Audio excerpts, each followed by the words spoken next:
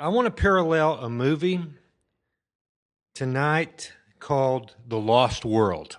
Okay. Um, and what I want to parallel it with our life journey in Christ. It's a science fiction B type movie. It came out in 1992, and the sequel came out in the same year, and it was Return to the Lost World. So I'm going to try to combine those together. And it's a story of a young archaeologist that's searching for truth and wonder. And as I tell the story, we'll look at some similarities that with our own journey as believers in Christ. And they kind of they stand out readily, I believe. And so, once upon a time, there was a young archaeologist who set out on an adventure expedition in Central Africa.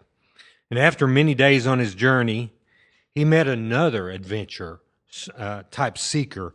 And this man came into his campsite, and he was wounded. He was barely alive.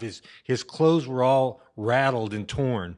And he had been desperately trying to reach civilization from his journey so that before he died, so he could share some amazing good news of what he had found and what he had seen with his own eyes. This man had been persecuted and injured by natives, and he was nearly dead. Before he died, he gave this archaeologist who had just set out on his journey, he gave this man drawings that he had made of what he had seen. It was an amazing place full of dinosaurs and prehistoric life of all kinds, along with a crude map that he had drawn himself that showed the way to this hidden lost world. And this lost world was blocked off and surrounded by mountains that were really treacherous, but there was one way to it, and that was through a hidden cave. So the parallel that I'm beginning to see right now, I think you've probably seen some already, is that there is a wondrous hidden kingdom unseen by the world that we know about. Jesus said in John chapter 3, verse 3, "Truly, truly, I say to you, unless one is born again, he cannot see the kingdom of God." So that's the invisible kingdom that we're paralleling today. And I'm also reminded that the good news about Jesus doesn't really share itself. Just like this archaeologist, somebody had to tell him about the hidden kingdom. And that's the same way it is for us. Romans 10:14, how are they to believe in him of whom they have never heard? So somebody has to tell about the kingdom. Okay? Well, as this dying adventurer passed away, the archaeologist immediately set out to find this lost world. And finally, upon arriving, his heart was thrilled and amazed, and he was just astonished as a giant pterodactyl flew right above his head. His hair stood up. I feel mine standing up right now as I'm speaking. And he was full of joy that he had found this lost world. And the truth is that when we first see the glory of God in Jesus, and how God is good, Jesus is good news, how he makes us right with God, it gives us joy too, doesn't it? And 2 Corinthians 4:6, for God, who said, let light shine out of darkness, and that was a reference to creation, has shone in our hearts to give us the light of the knowledge of the glory of God in the face of Jesus Christ. And that's the new creation, right? So Jesus compares it to that, the Bible does. But it brings us great joy when we see the glory of God. And that's what happened with this kingdom to this archaeologist, in a sense.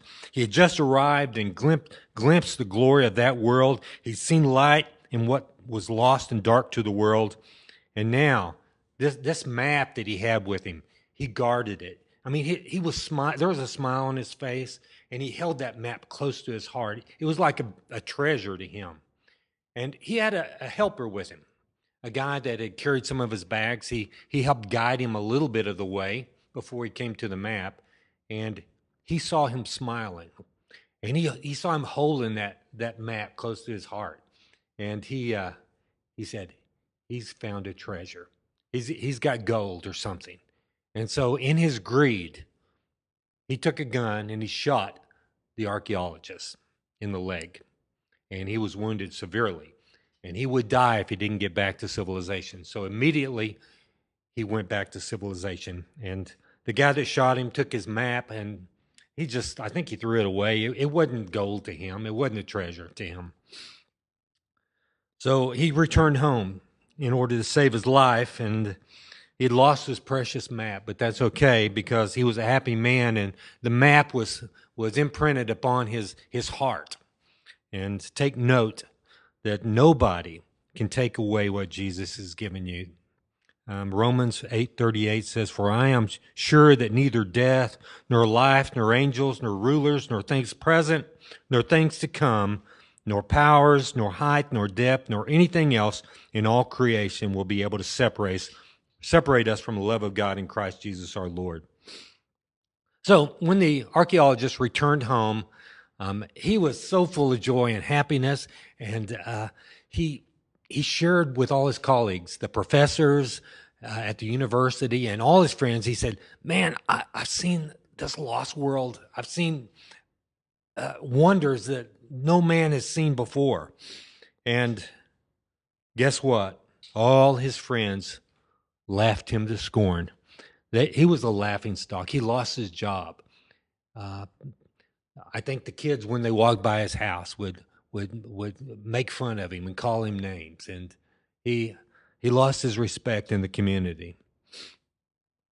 He was ridiculed when he spoke of the glory that he had seen in the new kingdom. Matthew 5:11 and 12, Jesus said, "Blessed are you when others revile you and persecute you and utter all kinds of evil against you falsely on my account.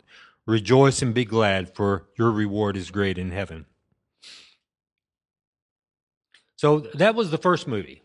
And now,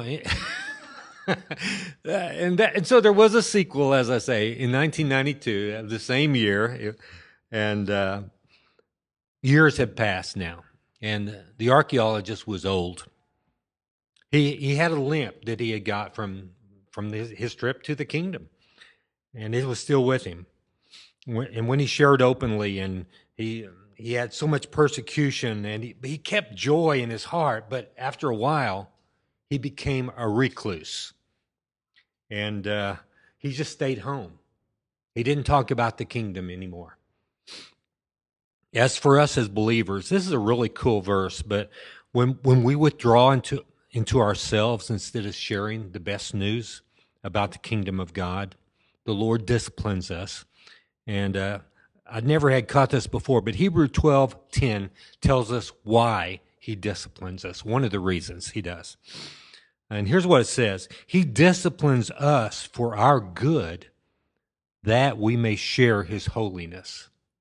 God wants us to share his glory with other people, and it's for our good both. So, you know, that joy, he wants us to share with the same joy we had before. He may discipline us, or he may direct others into our life to spur us into his light. And this archaeologist, he had glimpsed the glory of God, and think about this. He could have returned on his own to the kingdom. You know, he had a limp, but he could have made it there, even though he was ridiculed. But the thing is, he hid himself away from people and didn't go back. And here now he was an old man, until finally a newspaper man, a young man, came to his house and wanted to do a story about him. He had heard stories of this old man, who the town said was crazy. And the old archaeologist was hesitant to share what he'd seen. But the reporter seemed he seemed persistent and genuinely interested in what the man had to say.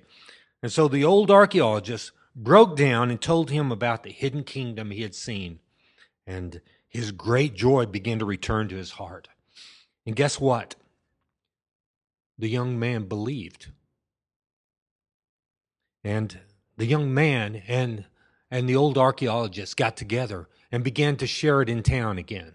And they got a lot of other people interested in going back to this kingdom. And they made another trip. with that old fire burning, and the map was seared right in that old man's heart. So he knew where to go. And now, this hidden wondrous kingdom was found for many people. They saw the glory with their own eyes. They took pictures and captured animals of all kinds, and they carried back artifacts to share with the world. And the moral of this story is, I think, from what we've been talking about, as well as this, if you've ever seen the kingdom of God yourself and the glory of God and Jesus, if you've been saved, why would you want to wait till you die to go back and visit the kingdom? The Bible says to continually seek him. The Bible says, talks about how a deer pants after the water, so my heart pants after you, O God. And the Bible says, in his presence there is fullness of joy. Don't you want fullness of joy? Well, we should go back to the kingdom and go back often. And if Jesus is beautiful to you, if he's good news to you, why don't you open your Bible every day? Why don't we do that? Why don't we meditate on God's word throughout the day? You see, as believers, we're able to live in the spiritual kingdom of God as well as the physical kingdom at the same time. Although many believers are like the old archaeologists and they don't go back. They don't go back. They visit it and they think, I've got a ticket to heaven, but Jesus is not their treasure. So if you know Jesus, if you've seen how beautiful he is, go back often. And in closing, hey, take somebody with you.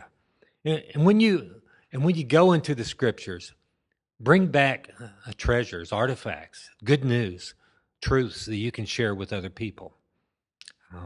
The irony is for me that the real lost world is not the hidden kingdom of God, but it is the place where broken, lost sinners are. A world of loss. A lost world is us. It's where we live. It's what we were before we came to Christ.